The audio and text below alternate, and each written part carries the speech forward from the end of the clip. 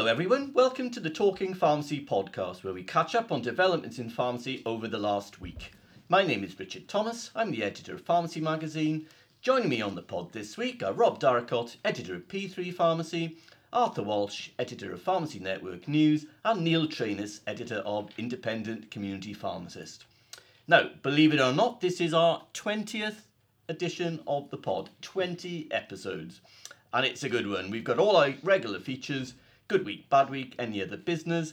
And our interview guest this week is PSNC boss Simon Deeks. And you can listen to what England's chief negotiator has to say later in the pod. But before we kick off with Good Week, Bad Week, some reaction to last week's pod. Now, if you recall, my Good Week nomination last week was virtual healthcare, following some research that purported to show that the public was largely in favour of digital discussions with a healthcare provider. Well, this provoked quite the response on Twitter, and I'll read out just some of the comments. First one, I really need to challenge this notion that patients love the new way of working with their GPs. This is emphatically not my observation, particularly in deprived areas. Remote consultations are despised by many, and it's time someone said so. Another comment, community pharmacy teams are relentlessly getting the brunt of patient anger at their inability to contact their clinicians, prescriptions not issued with no reason given, receptionists living up to their old reputation. I'm upset at the tacit acceptance that there seems to be that remote is now the new normal. Another comment, my anger has actually morphed into calm contempt. It's the gross injustice and unfairness. I work on Saturdays, mostly emergencies, seeing GPs or seeing patients that GPs can't or don't access, 111 referrals, rashes, cancerous moles, septic bites, etc. And one more comment, this has caused a lot of resentment and disillusionment from patients about GPs not seeing them face to face. Many patients giving up, not getting their serious conditions checked out, and the elderly in particular feeling that they have been seriously let down. And they were comments from Tony Schofield, Harpreet Kaur and Diane Ball. So, strong words there, really. Arthur, you've been following up this story this week. Are you getting a similar reaction from readers and listeners? Indeed, yes. It seems to be a big issue, and we do plan to do a lot of reporting on it. I think the relationship between pharmacies and GPs can be quite dysfunctional, in normal times, but it seems like in COVID that has just been exacerbated to a big degree. And, I've had a lot of reports from pharmacists saying that patients are coming in for blood pressure checks or diabetes, which of course the pharmacy has to do for free. And I've had one person say to me that the GPs then have the cheek to phone up and ask, have they done it properly? It's causing big problems for our readers, and I think there's also going to be a big story here about the impact on patients, particularly, as you said, elderly patients and people in deprived communities. I think could be a big problem that hasn't really been unearthed yet. Yeah, Neil, what are ICP readers telling you? Well, I just interesting some of the remarks that you read out, Richard. Particularly the first one, I think was the first one. Online remote consultations, they're not viable or they're not popular. Nobody wants to do them. I'm not sure about that. I mean, and if you look at independent pharmacy in particular, it's struggling for its very survival. Many of them are. They need to have another string to their bow, and it's not all about people coming into the pharmacy face to face. It's just if you're relying on even if you're providing good quality services, you need to be able to reach people. And we know that independents are situated in areas where they can actually get to hard to reach people, homeless people, drug addicts, these really hard to reach sectors of our society. But you need to have another string to the bow. And I would strongly disagree with that first comment, and I would hope that independents don't have that attitude. The ones that I've noticed on Twitter talking about it, and the ones that I've spoken to, don't have that attitude. Indeed, as some of them are actually rolling out online, a lot of the online stuff, getting involved. I think one that springs to mind is Sunil Kochhar at Kent LPC with the online smoking cessation service, which is just one example, but a brilliant service. So, yeah, they have to engage with this. Now, I know there's that other, which Arthur mentioned, about having to be paid for it. We don't want to be doing anything for free, and I agree. We all agree, I think, with Simon Dukes and pharmacy shouldn't be doing things for free. They should be getting remunerated and paid. But I think independents as a sector, has to put itself forward and say, look, we are willing to do this. It's not a case of we don't want to do it, because if that's the attitude, then you might as well pack up and go home. Online is absolutely vital, particularly as we move forward, not just in the pandemic, but beyond the pandemic. I suppose there's two strands to this, though. And Rob, let's pick this up with you. I mean, you've got the our pharmacists willing to embrace virtual healthcare on the one hand, and yet also you've got GPs seem to be deflecting a lot of activity pharmacies' way, which is unplanned and unfunded, of course, at the moment. So is something missing from this virtual healthcare conversation that we're having? Richard, I think there is something missing, and I don't know what level the conversation needs to be had, but it seems to me that this is either an unintended consequence or an entirely predictable outcome from what happens when you start to operate in a slightly different way. And we know that before take the pandemic out of it for a moment, we know that in healthcare generally, GPs were under an incredible amount of pressure. Demand was rising, etc., etc. And so we have a kind of shock to the system and people have to do things differently.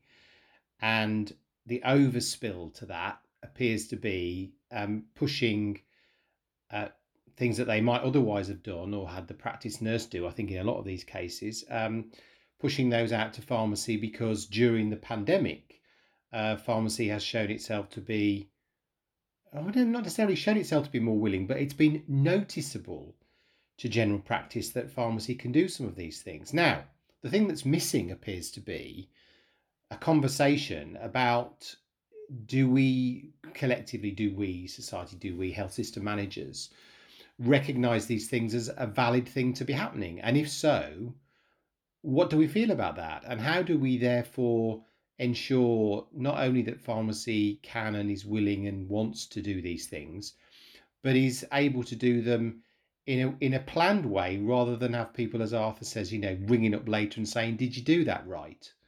It's an interesting question as to whether that conversation is being had by anybody, because clearly you can't put the genie back in the bottle now. It's out there, and these things are going to continue, and they're going to become more and more of a burden for our community pharmacy colleagues.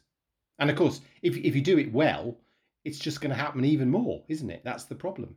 Can I put something to you, Rob? I mean, as we move forward with virtual healthcare, remote new ways of working, do you think, from what you've sensed in the multiple sector, particularly, do you think the multiples are more comfortable sort of with virtual healthcare and remote ways of working than they are perhaps with face-to-face working? I mean, in other words, do you think, your general sense, would it be that CCA members would prefer perhaps an online remote way of working rather than the face-to-face side of things? I mean, the short answer, Neil, is I don't know. But my sort of slightly considered answer, given you just asked me this question and I wasn't expecting it, is why would they? Because their interest as well, I think, is in having people come through the pharmacy, and I don't think there's ever been a clear move to say we don't want to move people online. One thing I would say about large companies generally is that they might not be the first to do something, and they normally take a little bit longer, but if they're going to go down that route, then they will go down it in a sort of planned way at a time of their choosing. But I can't really see right now that they're going to be particularly keen to move down in that direction. They're as established in bricks and mortar as anybody else, and are operating in small communities just like independents are. So why would they? I take Neil's argument that digital is here, or virtual is here, and pharmacies have to get with it. But like, our readers also seem to be reporting that there are still large parts of the population that are going to be left behind if that is your mainstay policy. And that's probably going to be the case for another 10, 20 years.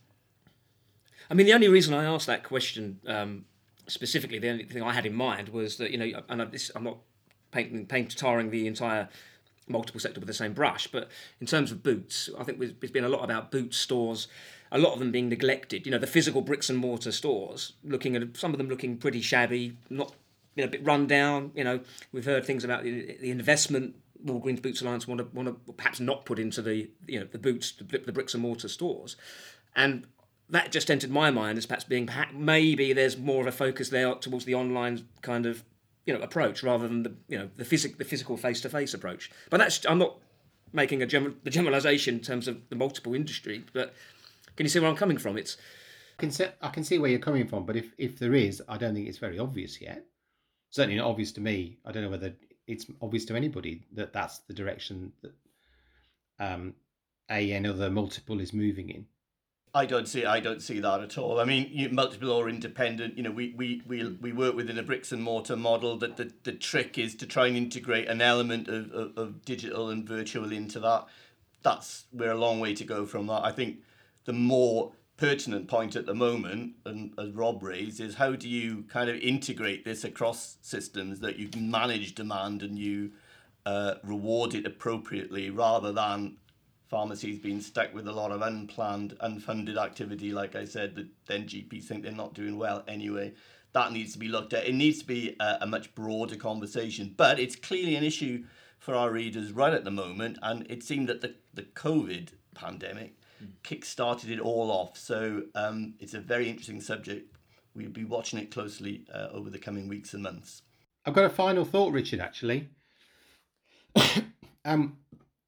It seems to me that one of the particular challenges pharmacies got is that historically, in talking about the future and how things might be arranged and whether you get paid for it or not, has been an entirely national conversation. Certainly how pharmacies organise itself and where the priorities have lain. And if you think back to the webcast we had, a week or so ago, we were particularly reflecting there on the importance of local relationships in going forward. And this is one of the challenges, isn't it? If you've not had a culture of saying we need local contractors, or we need contractors at all sorts of levels to be showing leadership and being part of the gang that's trying to promote community pharmacy to do X, Y, and Z, and it would be great to have a clarification and an agreement on what X, Y, and Z were right now, then you'd have people who are already prepared to have these conversations when these sort of issues started to happen.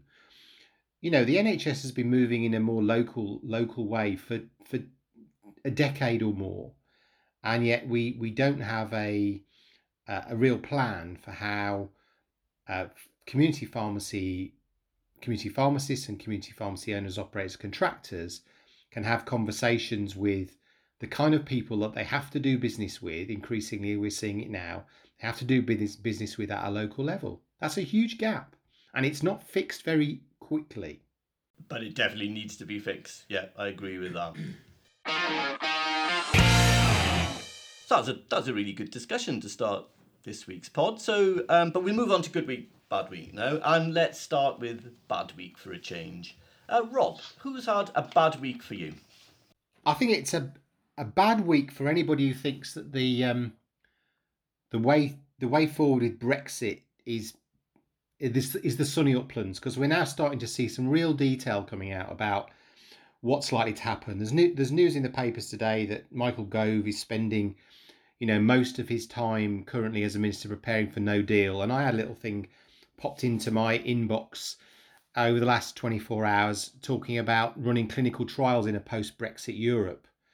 And, absolutely fascinating, some of the things that clinical trials managers will have to do if we end up with a no deal. And there's one or two things in here that I hadn't really thought about. But if the active substance and finished products coming from a UK-based manufacturing site are being used in clinical trials in Europe, then that may then be considered to be third country importation of products into the EU, and that obviously works in both directions. And then there's a whole list of things that clinical trials operators would have to do if we end up with a no deal, that just puts huge barriers in the way of things that have been going on and increasingly in this country going on And I gather we're one of the countries that leads the world in clinical trials management. So, not a great week as more sort of detail comes out of exactly how firms are going to have to contort themselves to manage in a way when the UK is outside the EU, and there appears to be no real political will to even agree arrangements with various organisations inside the EU that will have any kind of alignment whatsoever. And I'm thinking here in particular of the MHRA and the European Medicines Agency. If we don't end up with any kind of vague agreement about recognition of each other's regulatory frameworks, then there's huge extra costs in here, and the UK might not be seen as such a great place to do clinical trials. Yeah, the detail really is coming out now, isn't it? As we look to be heading to a kind of no deal arrangement, but things may change. But that was an interesting email about clinical trials, just one of many, I'm sure, that we're going to be getting over the next few weeks. Neil, bad week for you? Well, my bad week is, I suppose it could really fall into good week or bad week. I've gone for bad week because the intention is very good, but I think the timing not so great. And I think you may have heard that the PDA did contact the GPHC a few weeks ago to ask Duncan Rudkin whether the regulator intended to investigate the lack of COVID infection reporting, the occupational infections. Why are the GPHC not investigating this lack of reporting from owners and employers? And the GPHC did write back to the PDA. We've seen the letter. And they say that they will raise awareness amongst pharmacy employers of their legal obligation to report occupational COVID infections. And they will do so through their inspections and contact with the pharmacy team. And that letter was sent on August the 19th. And that's all very well, and we all hope that they follow up on that. But the obvious question is, why not sooner? I mean, this is not a new issue. It's been going on for many weeks, months. Why now? Why now the GPHC have decided to respond? There's been much uncertainty in the meantime about the GPHC's position on this. They have remained pretty quiet, particularly in the early days of occupational infections. Not just this is an issue that's affected all kinds of industries, not just pharmacy, of course. But the GPHC hasn't solidified or cemented its position on this. We would have liked to have known a bit earlier, they could have moved earlier on it. That's basically the point. So because of that, I kind of just slid it into bad week for them.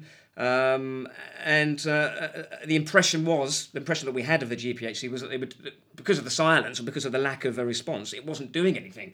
It was hesitant. It was a bit uncertain. That was the kind of impression we got. Not great for a regulator. We all know that pharmacy teams have been working under, not just pressurised conditions, but treacherous conditions. They're on the front line, a lack of quality PPE, putting their lives on the line. So I think it was really important, at an early stage, that the GPHC responded to this and at least made their position clear and got on top of this.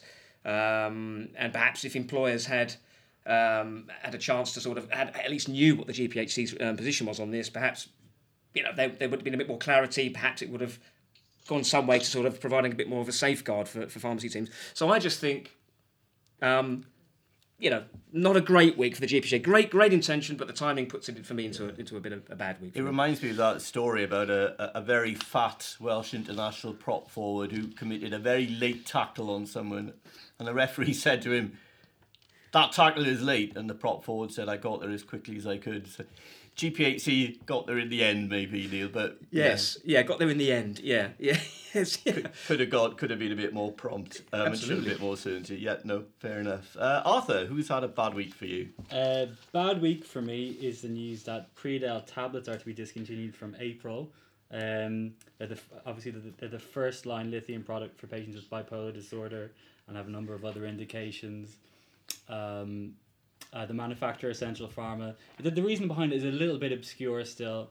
The manufacturers say that they're due to restrictions on pricing, they felt it was no longer viable to keep producing the tablets.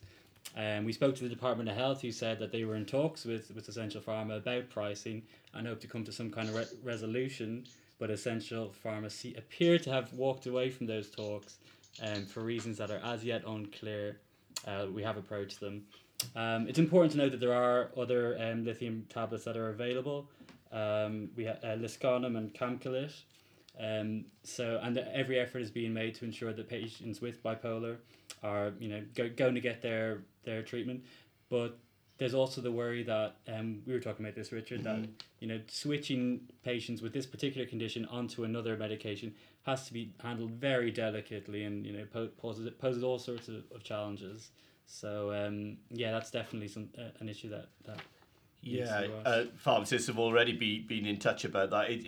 This has to be handled so carefully, and it is going to cause an issue on the ground. And I hope that Essential Pharma and the DH can kind of get something sorted out, because this has the potential to cause that particular patient group and pharmacists in particular who are caring for them with some quite tricky issues. So we want a resolution there. I hope they get talking again soon. Like Arthur said, it's just the nature of the medication. People are stabilised on that particular brand, and it could cause problems down the line. So yeah, they really need to find a resolution there. For me, right, bad week, well, for the pharmacy show. It's a shame. This organisers have bowed to the inevitable given the COVID situation, and they announced this week that they were cancelling this year's exhibition, which was due to take place in October. And it is completely understandable, but it is a real shame all the same. There aren't many opportunities in the year where the whole community pharmacy family comes together under one roof, and you've got the chance to talk to your professional leaders and fellow pharmacists and exchange ideas and share problems and solutions and gossip and catch up with friends, have a selfie, get yourself up to date with developments. It all goes on at the pharmacy show. We actually love being at the pharmacy show. Gives us a chance to talk to readers face to face. We've all chaired business sessions in the past. Rob, you've been heavily involved in putting together the business programme. So the good news is that the show will be back again next year. But I know a lot of pharmacists and their teams will be a bit sad, actually, and disappointed that there's no event this year. So it's a shame, bad week for the pharmacy show, and indeed the sector as a whole. So, in our interview slot this week is Simon Dukes, Chief Executive of PSNC. Funding and contract negotiations with the government are at a critical stage, so we were very appreciative that Simon could spare some time to talk to us on the pod. And I started by asking for his thoughts on the current funding situation in the week that PSNC wrote to Joe Churchill making the case, yet again, for an urgent funding uplift and for money to cover COVID costs. So what exactly is the sticking point?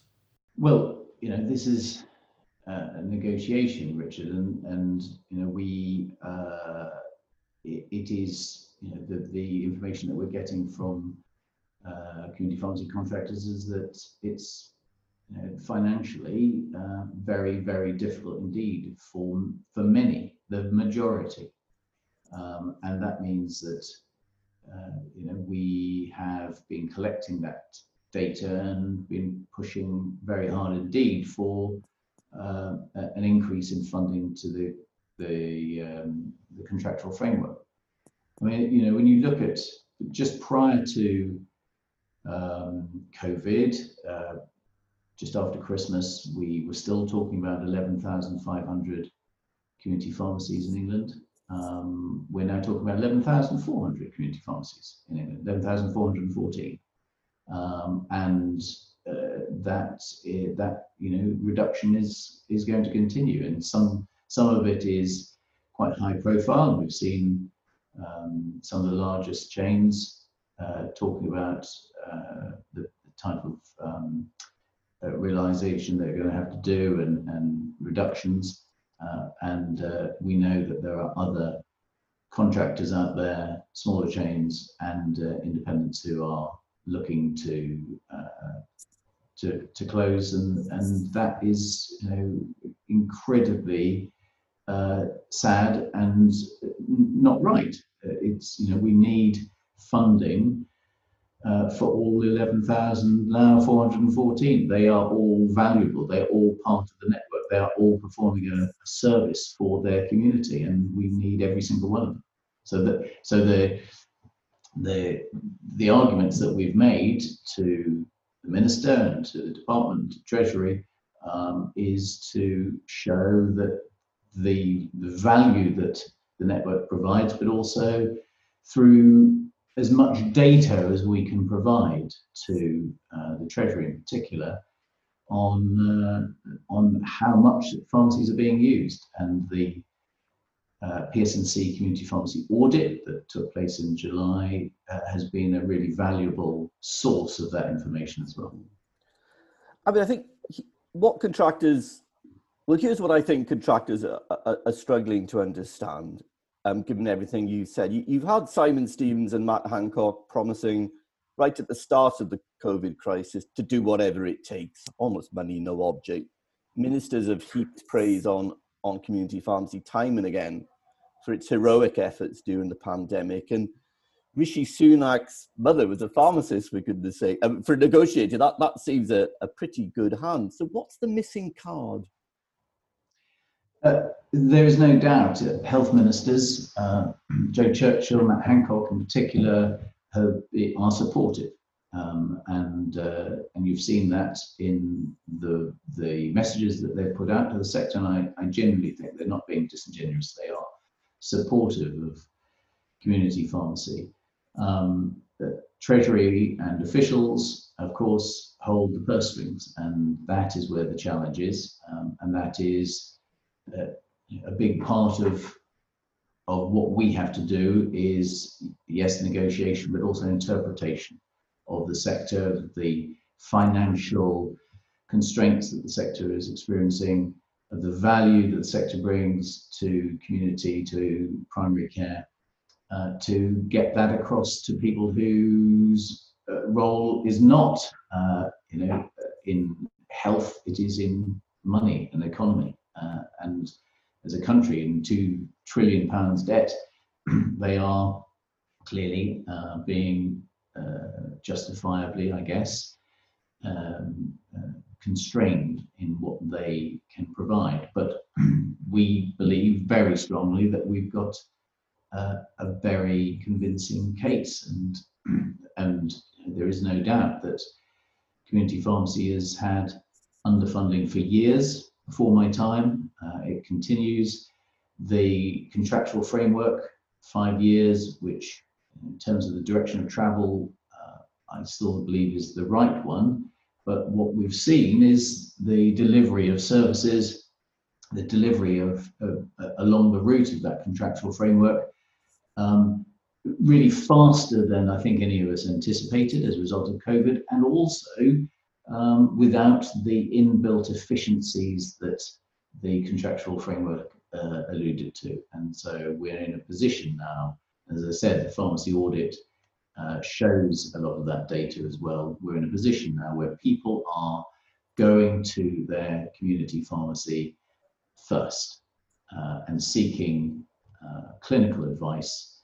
I believe that the numbers that we're seeing are over and beyond what we can reasonably expect through terms of service, and moreover, the numbers involved, when you look at them in the round, are effectively saving thousands and thousands of appointments at general practice, thousands and thousands of visits to health centres, to A&E every single week. And we've got to get across to Treasury via the Department and NHS England that this has a worth to them, and we need to be paid appropriately for the work that we're doing. Do you have any red lines in this negotiation? I mean, you can't, I don't think, take the DH to court again. I think that doesn't work. And you mentioned in this week's statement that you're prepared to reject offer after offer. So how do you break this impasse? Look, the clue's in the name. We're the negotiating committee. We're not the rolling over committee, and we have to, we are representing every single one of those now 11,414 community pharmacies, and that means that sometimes we will not agree things because it's not, we believe, in the interests of the sector as a whole to do so. And if that does mean unfortunately, prolonging negotiation when I know that contractors need clarity on so many different business critical issues. I apologize for that, but that's not why we're here. We're here to try and get the best possible deal, and that sometimes takes time, and we don't always succeed, clearly. But I know how frustrating it must seem when yet again we are getting close to deadlines, we're getting close to the rollout of different services, and there's still not clarity. And sometimes that's just because we have been unable to agree things that are that are being proposed.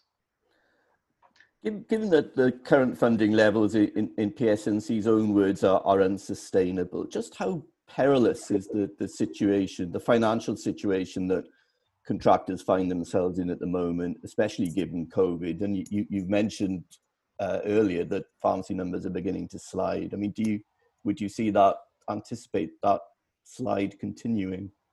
Well, that's our concern. We've said before that we're seeing unsustainable tactics by some contractors to remain in business, and that shouldn't have to happen.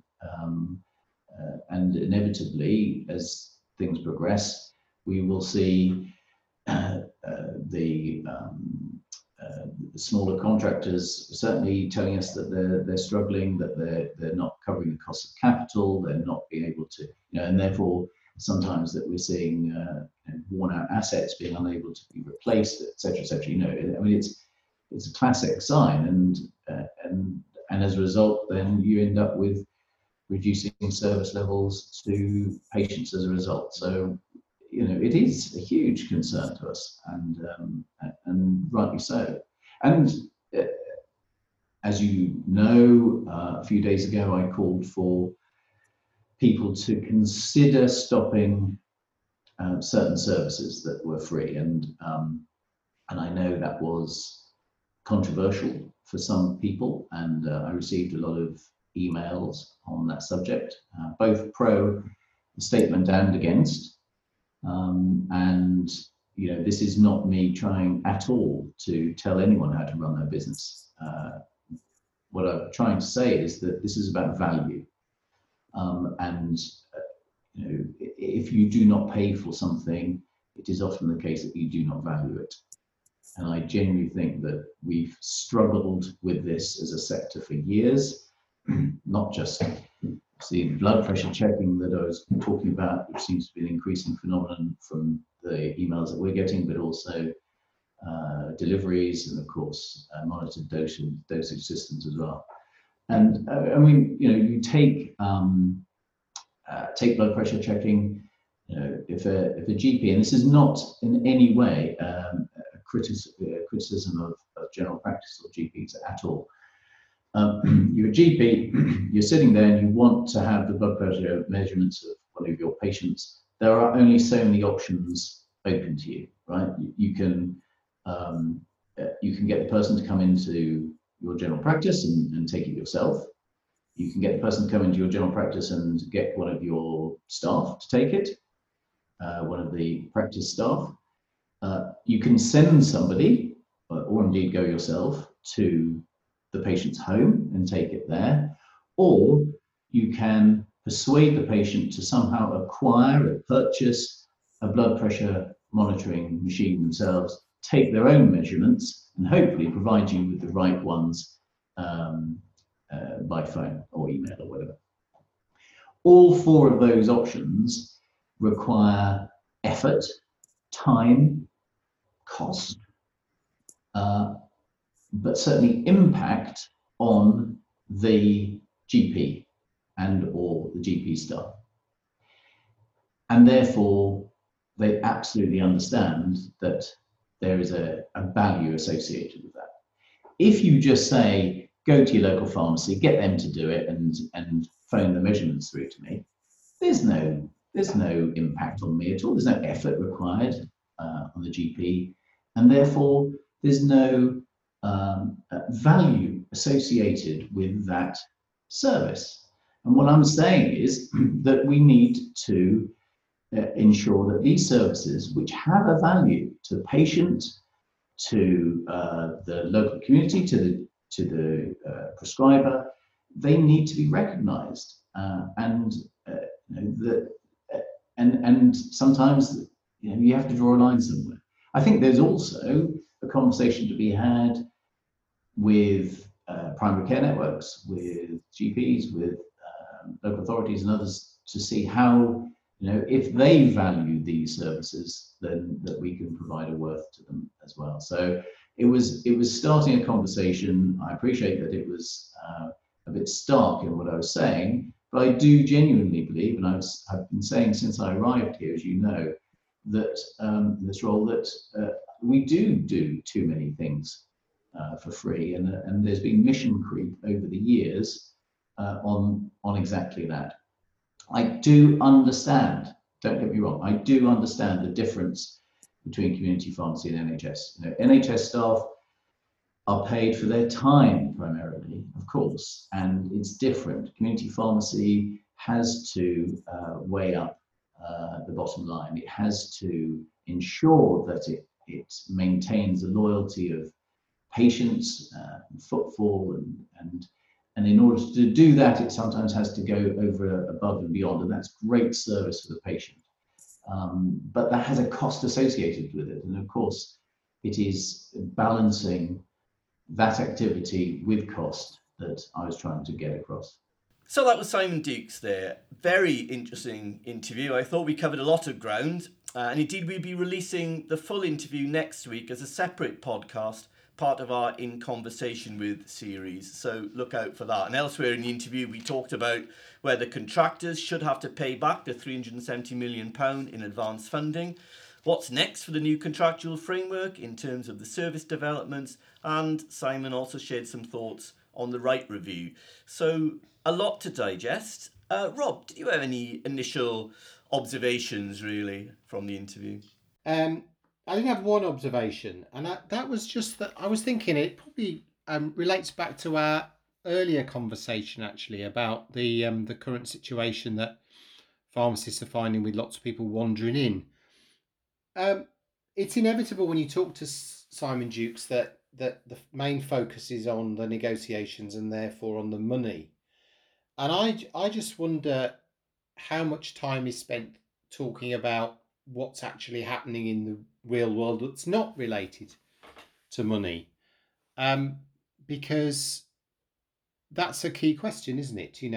The reality of life for contractors and for community pharmacists and their teams has changed quite considerably, as we've already discussed, and a lot of that is just not planned at all. And I don't get a real sense from the conversations that I have with PSNC colleagues, how much they talk about the philosophy of what community pharmacists do and why they do it, and how what other people do impacts on them in an unplanned way. And I think that would be an interesting thing to find out. So I'm sure Simon is one of our avid listeners to the podcast, and I'd be really interested if he wants to send a little something in and tell us how much time they do spend talking about those things.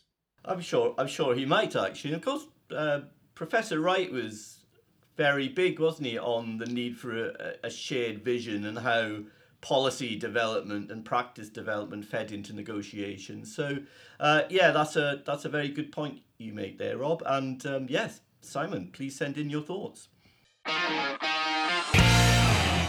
So now it's time for Good Week. And, well, shall I kick off with Good Week? I think it's been a good week for a former colleague of mine, Claire Morrison, who has been appointed as the new RPS Director for Scotland, replacing Alex McKinnon. Now, I must say, Claire has had a fantastic career since being my deputy on Pharmacy Magazine in the mid-2000s. She's definitely gone on to greater things, mainly with the NHS up in Scotland. And I think I mentioned in last week's pod her pioneering work in setting up the NHS Near Me video consulting service. But she's done a whole load of things. She's been very successful at all of them. I mean, she's got an MBE, for goodness sake. I am slightly biased, obviously, but she will be brilliant, I think, in a new role at the Society. She'd probably even write up her own interviews in the PJ, and I think it's an inspired appointment. And, you know, with Claire up in Scotland and Ellen Jones, the RPS director in Wales, you've got two extremely capable and talented young women in senior leadership roles, and I think that's very exciting for the profession. The stories I could tell, but I won't. I'll just say congratulations and a very good week for Claire Morrison. Neil, who's had a good week for you? Well, I think it's been an exceptional week for the continent of Africa, Richard. The continent of Africa? The continent of Africa. The whole continent. The entire continent. And it's, you know, a very, very important story because they've officially been declared free of wild polio. The World Health Organization have made that declaration. Horrible disease, as we all know. It has no cure. Horrifically bends children's limbs into very, very nasty shapes. Paralyzes them for the rest of their lives. For decades, as we know, health organisations, governments, charities, volunteers, a whole raft of players there have been working tirelessly to fight this horrible disease. And 4 years after the last reported cases were discovered in war-torn northeastern Nigeria, the World Health Organization has said the continent is finally free of this nasty disease. So that's not a good week. That's an exceptionally brilliant week for Africa. That's a really good choice, Neil. I like that. Arthur, who's had a good week for you then? Depending on where you are in Scotland, it could be a good week for you if you're into NHS flu vaccinations. Yes. So pharmacists in Scotland are allowed to provide flu vaccinations on the NHS in the coming flu season for the first time, but it's up to your health board to decide whether they want to use you. I've contacted all the individual health boards. I haven't heard back from all of them. I've heard back from 6, of which 4 had some plans to use pharmacies, and all participating pharmacies will receive a one-off payment of £250 and there's a flat fee of $8.27 per flu jab. So it has to be a good thing for the general advancement of clinical services in Scotland. So good for them. Yeah, really good to see the flu service finally getting going in Scotland. That's an interesting setup they got there as well. So yeah, good week up there. Rob, who's had a good week for you? Yeah, I'd just like to say that's a good piece of work, Arthur, and boo to that guy in Lanarkshire who didn't seem quite so keen. Right, so good week for me. Well, I can't top the continent and I can't top flu jabs, but I think there's some data out this week which suggests not just a good week, but everything's relative, I know, but a good week for GPs. So we've got the details on their pay in 2019-2020.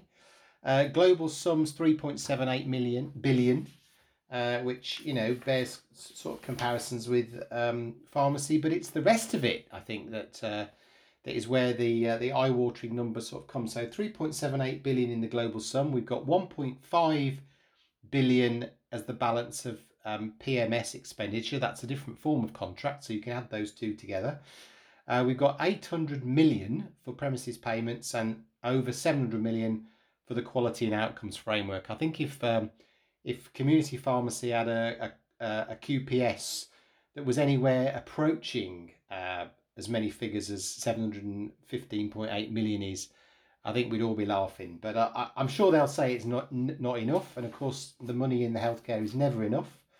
But those numbers, I think, very interesting to see how that's happening in general practice and to draw some comparisons, particularly when you see those numbers continuing to rise, and pharmacy, as we know, is currently negotiations ongoing, stuck on the same money for 5 years. So that's another example of general practice, once again, much more valued than pharmacy can ever hope to be.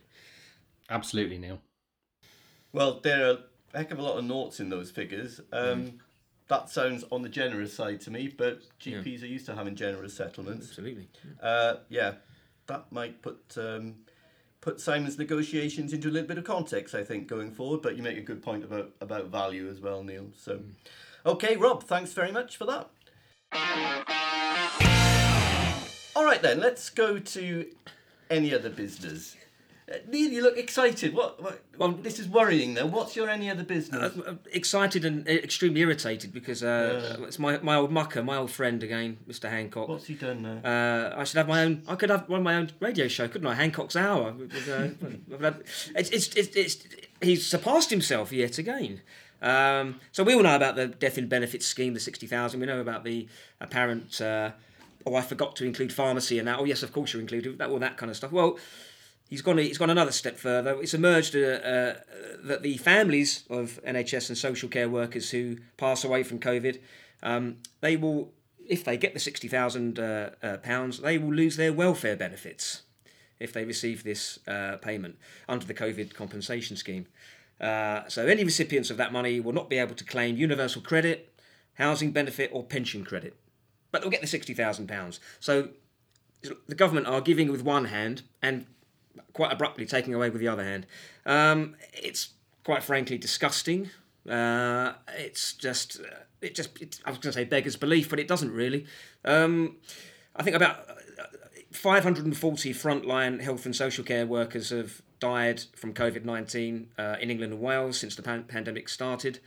And I would imagine that many of those, and many more, will be extremely disappointed. Is probably not a strong enough word, but it's just depressing, isn't it? Depressing news. It seems dire on the face of it, and you'd wonder, like, for how much they're going to save from that. Is it worth just how the impact it's going to have on families and just the bad PR for the government? Like, Absolutely. it just looks so bad. Yeah. I mean, I hadn't heard about that, Neil. That is so mean-spirited, isn't it? Yeah, absolutely. That's really unfortunate. But it doesn't surprise us, does it? I mean, it's no, it doesn't. You're not taken by surprise by it. That's a depressing thing. Sadly, you're right.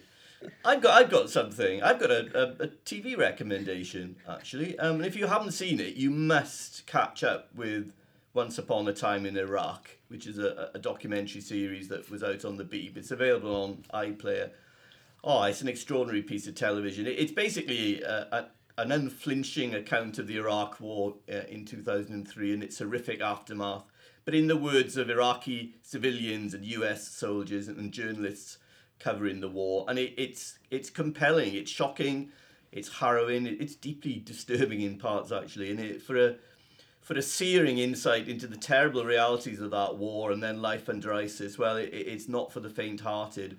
It's uncomfortable, but my word, I think it should be required viewing for everyone, and it certainly made me kind of examine my own kind of thoughts really about the war in Iraq. Arthur, you watched it as well, didn't you? Yeah, remarkable television. Like really just heartbreaking to see the impact that the war had on people living in Iraq. I can remember at the time I was 16 or so going on marches against the war, but not really. I mean, we were sort of sold this sort of image of Iraq as this just wild, lawless place. And you watch it, and it's like they were just. I mean, it was a dysfunctional society, but they were just people, with they like people like us with like schools and hospitals and all this suddenly getting bombed all around them, and then the aftermath of that, ISIS flooding in to fill the power vacuum. Just really remarkable television. If you haven't seen it, you have to watch it. So how did it change your perception of what? I mean, you mentioned, Richard, that it changed your view of. I think like Arthur probably suggested just then. I think we were all sold is the right word, on the basis that it was a kind of moral war, that this was removing who was an evil dictator and improving life for ordinary Iraqis, and they did the first bit and the second bit just went from bad to worse. I mean, it wasn't was it a just war? They just didn't plan for the consequences, and when you see the consequences described as visually and as brutally and as emotionally by the Iraqi citizens, as well as the US forces who fought in the war and the journalists who covered it, Hits home. It really hit home, and it has more strength because you don't see there's not an analyst or a politician really in sight. It's all coming from the voices of the people who were there and lived through it, and that makes it all the more powerful, I thought. And because they spoke to Iraqis who initially welcomed the move to remove Saddam from power, and who thought this is going to be good for Iraq, but who gradually just saw the scales fall from their eyes and what they ended up with. Really, really powerful. Yeah. Definitely worth a watch. Rob, have you any other business this week? This week, Richard. Yes. Well, no, because this week, Richard, I have been mostly editing a magazine, but just in connection with that, I should therefore probably issue a public apology to my nearest and dearest. Normally, as you know, and as listeners to this will know, I work from home most of the time, and when you're working from home on your own, you can be as grumpy and as miserable and as stressed out as you can be without impacting on anybody else. And so I have to say, Monday and Tuesday, I was grumpy and stressful, and it clearly impacted on somebody else because I got asked whether I was going to start to smile again today. So apologies to the current Mrs. Darracott for earlier this week. That's what I noticed this week. Yeah, that's a very well-deserved apology there, I think, for poor Helen. It's hard to believe, Rob, you're bright and bushy-tailed looking at you. But I have to say, though, Rob, clearly you've had a stressful week because you haven't done any of your washing. Your pile of laundry in the back there is just piling over the basket. So you and Helen need to, get on with that. Anyway, I think before... He's not joking either. There is a basket. There's a basket of ironing that's waiting for somebody else to do. I have to say. No, don't. I didn't say that. What a way to bring us to an end of this week's pod. Thank goodness the listeners cry. My thanks as always to Rob, to Neil and Arthur. Just the usual housekeeping. The pod is available on the Pharmacy Magazine website and all your usual download sites. Just search for Talking Pharmacy. Don't forget to listen out for the full version of the Simon Dukes interview. We'll be putting that out next week. That'll be available on all our sites as well. But for now, thanks very much for listening, and we'll be back again next week.